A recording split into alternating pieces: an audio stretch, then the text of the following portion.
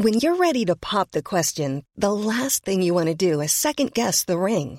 At BlueNile.com, you can design a one-of-a-kind ring with the ease and convenience of shopping online. Choose your diamond and setting. When you find the one, you'll get it delivered right to your door. Go to BlueNile.com and use promo code LISTEN to get $50 off your purchase of $500 or more. That's code LISTEN at BlueNile.com for $50 off your purchase. BlueNile.com, code LISTEN. Planning for your next trip? Elevate your travel style with Quince. Quince has all the jet-setting essentials you'll want for your next getaway, like European linen, premium luggage options, buttery soft Italian leather bags, and so much more. And is all priced at 50 to 80% less than similar brands. Plus, Quince only works with factories that use safe and ethical manufacturing practices. Pack your bags with high-quality essentials you'll be wearing for vacations to come with Quince. Go to quince.com/pack for free shipping and 365-day returns.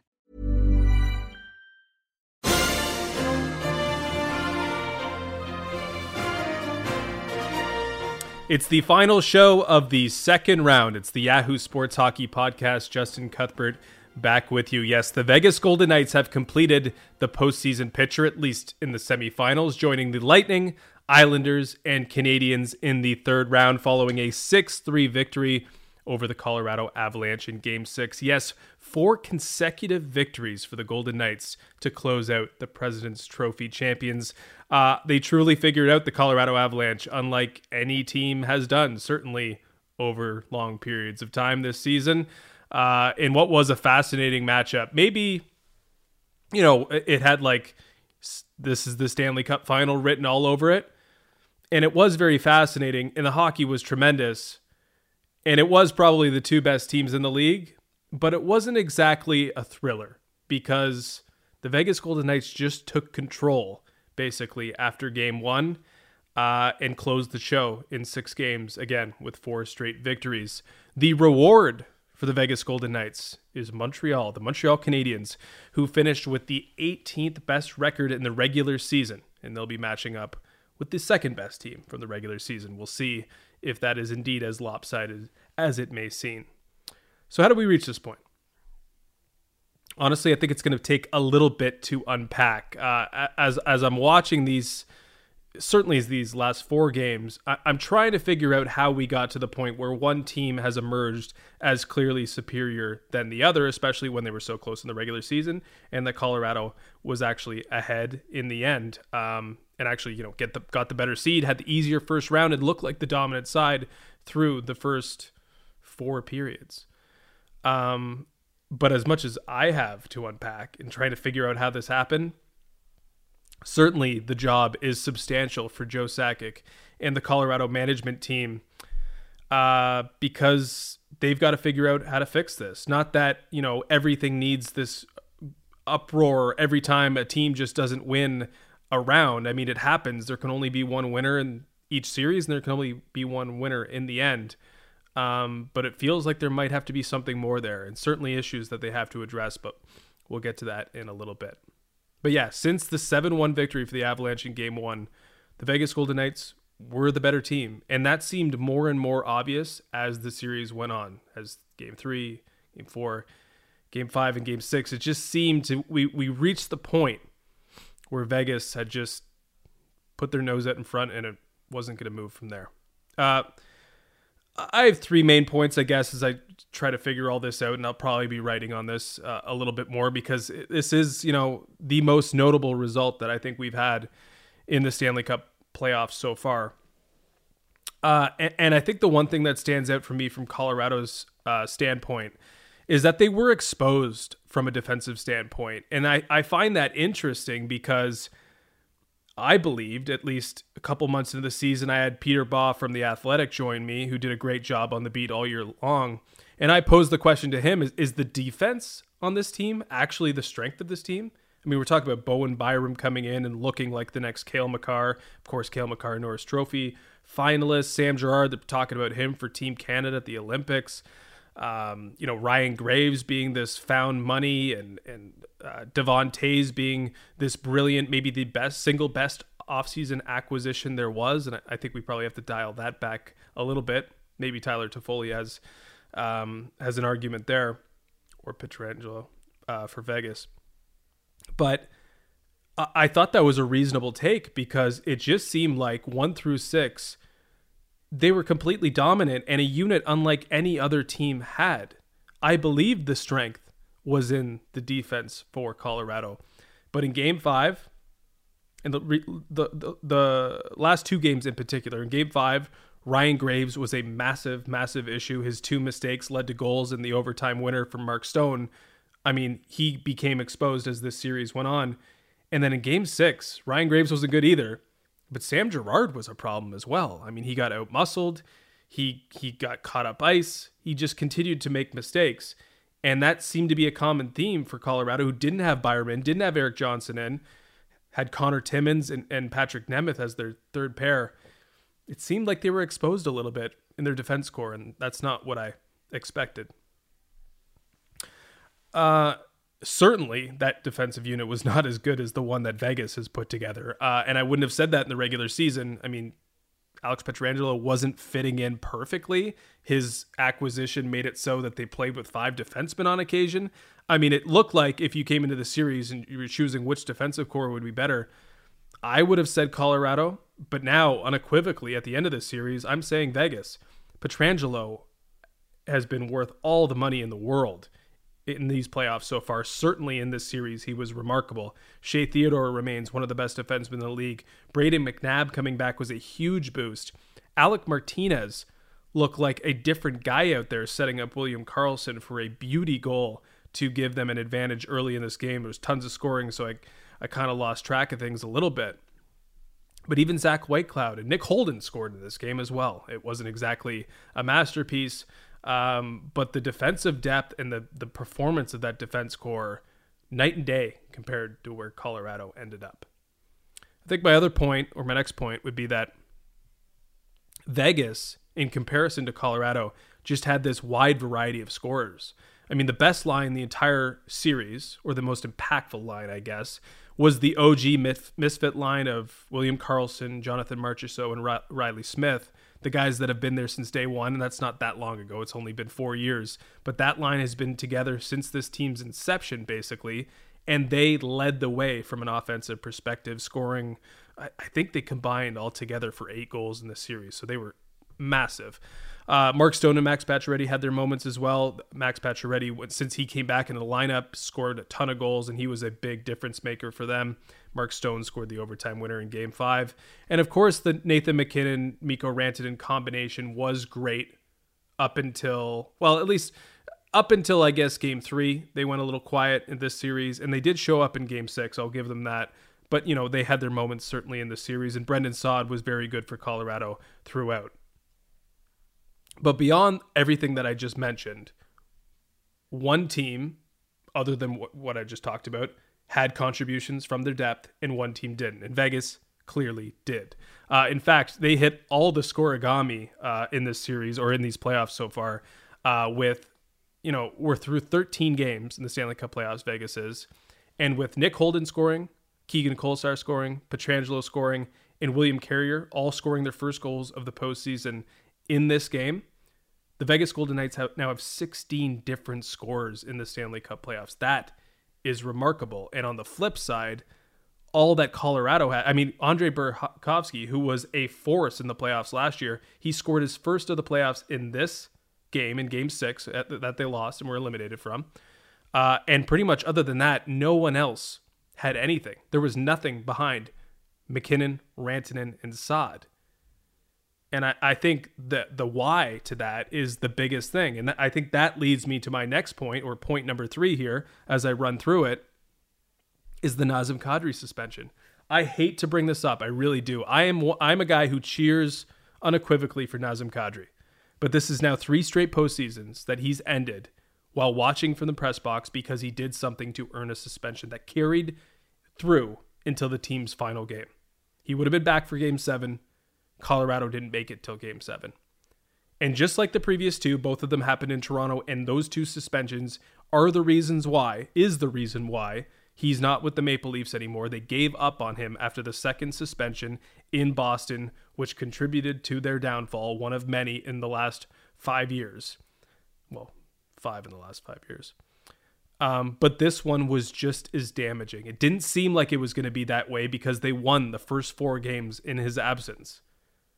But they lost the last 5 games of his 8-game suspension, or the last 4 games of his 8-game suspension, rather. Just as damaging, this Kadri suspension, as it was for the other 2. Maybe even more damaging because, if we're being honest, one team had expectations. The other team was just trying to get through one round. In his absence, Kadri's absence, is twofold here. The impact of it is twofold. He would have probably been the guy charged with shutting down the OG Misfit line, as I've discussed, with Karlsson, Marchessault, and Smith. He would have been the guy that had to slow their roll. And on top of that, he would have been the guy trusted and leaned on to help facilitate that second wave of offense, that next layer that Colorado could never produce. 8-game suspension. And it took all 8 games for it to cost them. Again, it wasn't a big deal for the first 4. It was a massive deal for the last 4. I think the best story to come out of the series is and continues to be Marc-Andre Fleury. I mean, what else can you say about this dude? I felt so bad for him when he was basically politely shown the door in Pittsburgh and said, you know, you pretty much have to take this because otherwise you're going to be vilified in this town. And we want to protect what we have here, which is back-to-back Stanley Cup winner. It just didn't seem fair. I mean, this was a guy beloved and, you know, everyone reaches their expiration date and it seemed like he was closing in on his. Yet in 4 years with Vegas, obviously he's been here from the start, the most important player in franchise history. In these 4 years, he's solidified his Hall of Fame candidacy. All the wins he's put up since he's been here. Now 3rd all time in the NHL. Another run to the Cup final, that came in their first year. Another run here to the semifinal, it's the franchise's 3rd in the last 4 years.